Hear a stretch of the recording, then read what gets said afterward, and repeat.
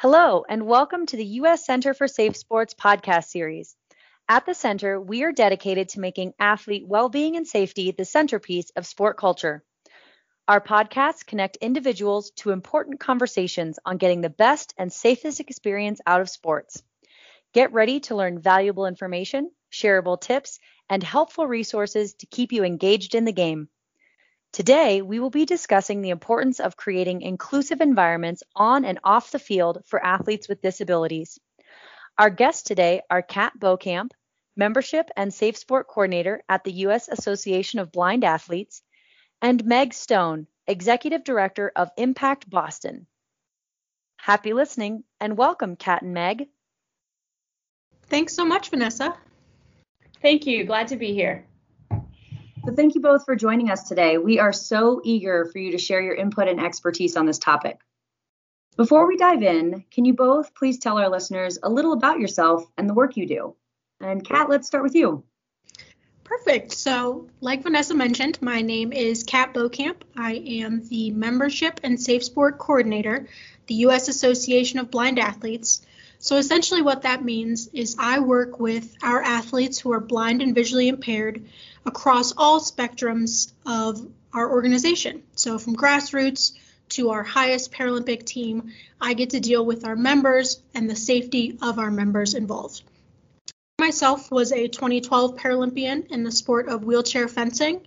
So adaptive sports and the Paralympic movement are near and dear to both my heart and my career. Thank you. And Meg, how about you? Sure. I'm the Executive Director of Impact Boston, which is part of the Disability Service and Advocacy Agency Triangle in the Boston area. Impact is a program that teaches people the skills to protect and advocate for themselves in the moment of attempted assault or abuse. And we also work with organizations and communities to proactively prevent abuse through policies and culture change. Impact created the Adaptive Sports Abuse Prevention, or ASAP, curriculum, which teaches coaches and adaptive sports staff how to recognize and prevent abusive situations. Great. Thank you both. Meg, throughout this process, what are some of the key takeaways that you think are important messages to share with our listeners? Right. Thanks. So as we were researching and developing the Adaptive Sports Abuse Prevention curriculum, what became abundantly clear to us is that for every situation in which somebody abuses an athlete within an organization, there are dozens of people who are not perpetrating abuse, but who are making choices that don't promote a safe environment. So really the goal of our curriculum is to help coaches and leaders in sports organizations really analyze the situations that can become unsafe. So situations in which a powerful, revered leader is crossing lines or violating people's boundaries, and others are not challenging that person because they are so popular or so admired. There are situations where people don't have the skills to speak up and constructively challenge inappropriate touch or other unsafe situations. So part of what we really wanted to do within the curriculum is both give coaches the opportunity to empathize with people from news stories who did not intervene and really acknowledge how hard it is. How hard it is to believe that somebody you trust or somebody you respect is capable of abuse. Sometimes we don't see it because we don't want to, because the person we expect to be abusive is somebody we already hate or dislike or think is creepy or fits some other stereotype. But the reality within most organizations is it's somebody who is liked and respected. So what we really want to get across is that it is possible for people to speak up and challenge abusive behaviors and challenge abusive cultures. But it is more possible if people work together and if they are supported by leaders. So this is both about individual skills and individual awareness, but also bringing teams together and organizational leaders together to create policies that actively prevent abuse. Kat, how can coaches, volunteers, parents, administrators, and athletes without disabilities create inclusive sport environments for athletes with disabilities? Absolutely. So first off, the simple answer is attitude. But what I mean by that is 8 out of 10 times when athletes with disabilities don't feel included are attitude based. They're not being treated like the athlete that they are.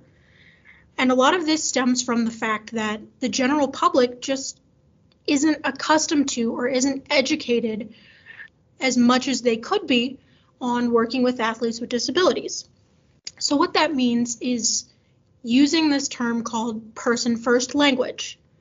So this is a huge cultural shift within the disability community of, instead of using the term that many people grew up hearing, such as wheelchair bound, you use a term person who uses a wheelchair. Or instead of saying that autistic kid, you say a child who is on the autism spectrum. You're acknowledging that they are a person, an athlete, a human being before their disability. And that's the key takeaway here, is recognizing that when you meet one person with a disability, you've done just that. You've met one person with a disability. No two disabilities will be the same.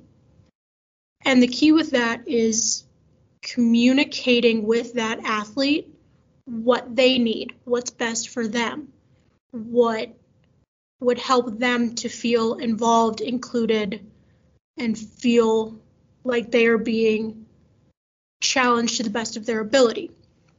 And so by using person first language and by communicating directly with the athlete, you're opening that line of communication and you're opening that trust to be able to facilitate the programming for that athlete. So what that means is, if one athlete needs X accommodation, but another athlete may need Y accommodation, you're not going to know that until you talk to them. So really, by making these generalized assumptions, we're almost hurting our athletes with disabilities. Whereas if you just had the conversation with them and kind of got over that awkward introduction, you would be able to create a much more inclusive, accepting, and exceptional program for athletes with disabilities. Thank you. So then, somewhat similarly, Kat, what is something that people often misunderstand when working with athletes with disabilities? Yeah, I think that key is, when you meet one athlete with a disability, you've met one athlete with a disability. And I guess a little anecdote here is, for me personally, I competed at the Paralympic Games and I was just 16 years old. So I was quite a youngin'. But what I noticed growing up after having competed in the Paralympics is that people assume, or people in the general public tend to assume, that athletes with physical disabilities or athletes with disabilities in general, the accomplishments or the work ethic that they have and have made is somehow less than athletes without physical disabilities. And when you look at the parallel roads of the Paralympics and the Olympics, that's literally what the word Paralympics means, is parallel to the Olympics. Just because I was born with a physical disability doesn't mean that I had to work any less, that I had to compete any less, that I had a different work ethic than Olympians in the same sport. It's just a different ability as opposed to a disability.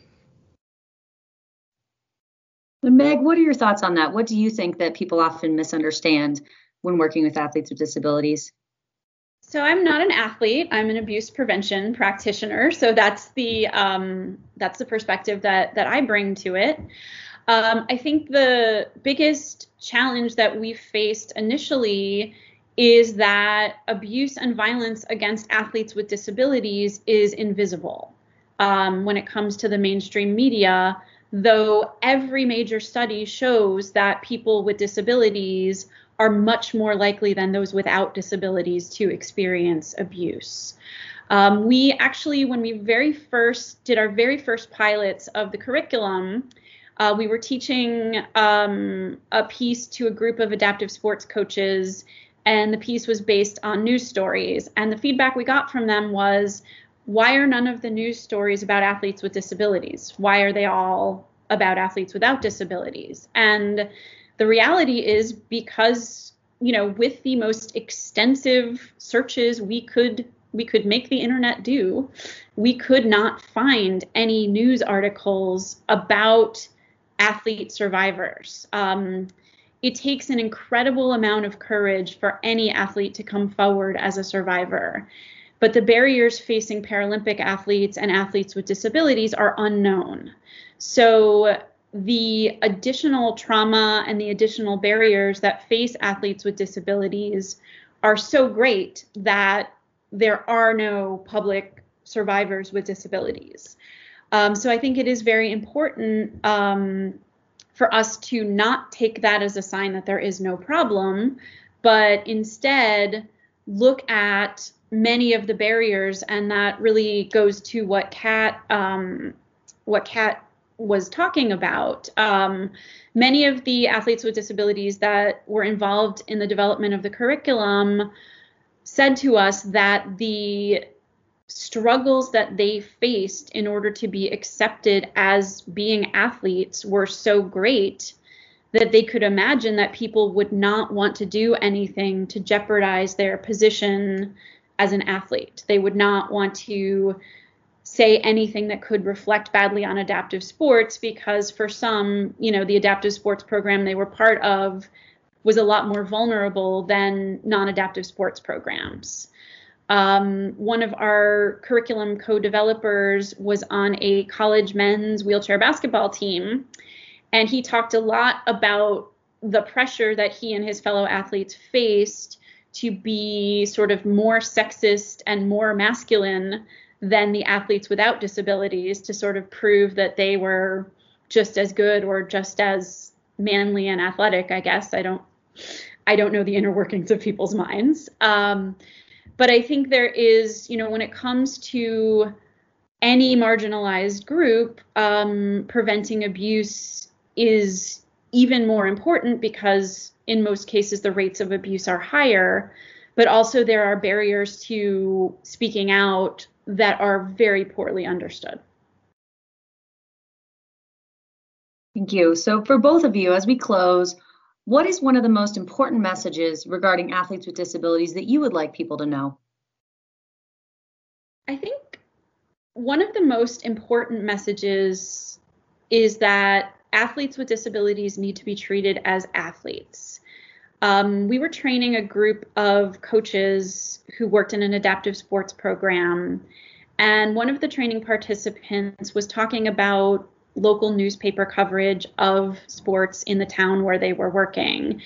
And his struggle was that every time the athletes he coached made the newspaper, they were a feel-good human interest story. And what he wanted more than anything was for them to actually just be on the sports page and to be covered for the game they played, whether they lost or won, what the stats were, and be treated by the newspaper as athletes rather than as inspirations. Yeah, to kind of go off what Meg said of being athletes before inspirational, I think especially in the high level of high performance Paralympic sport, whether that be NGB, HPMO, whatever other acronym you fall under, if you are in high performance sport, the first thing to including athletes with disabilities is that open line of communication. Assumptions aren't going to help anyone, even if they are well intended. If you want to learn more about your athletes with disabilities, talk to your athletes with disabilities. You can't see what one group or one NGB is doing and think that that will be able to be mirrored exactly in your organization. You have to have these tough conversations to be able to do what needs to be done. You can't understand what you don't understand.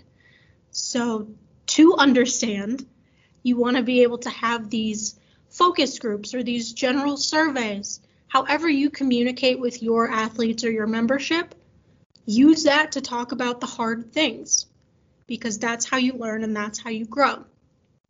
And especially as leaders in your sport and in your field, you have a duty to include athletes with disabilities. You have that duty to include and empower and embrace and educate.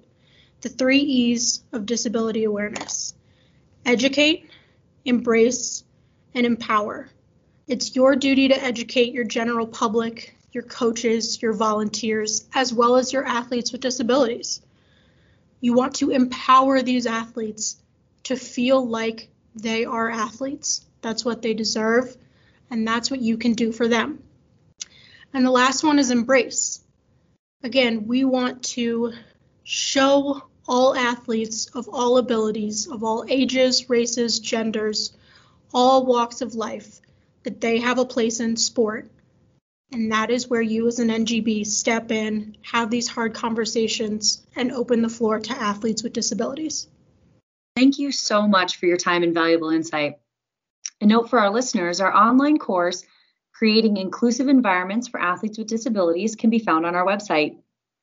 And also for our listeners, if you know of or suspect abuse or misconduct, report it to uscenterforsafesport.org. You can report anywhere, anytime on our 24/7 portal.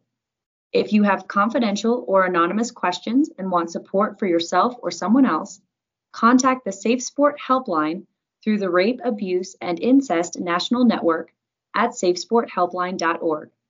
Thanks for listening, and tune in next time.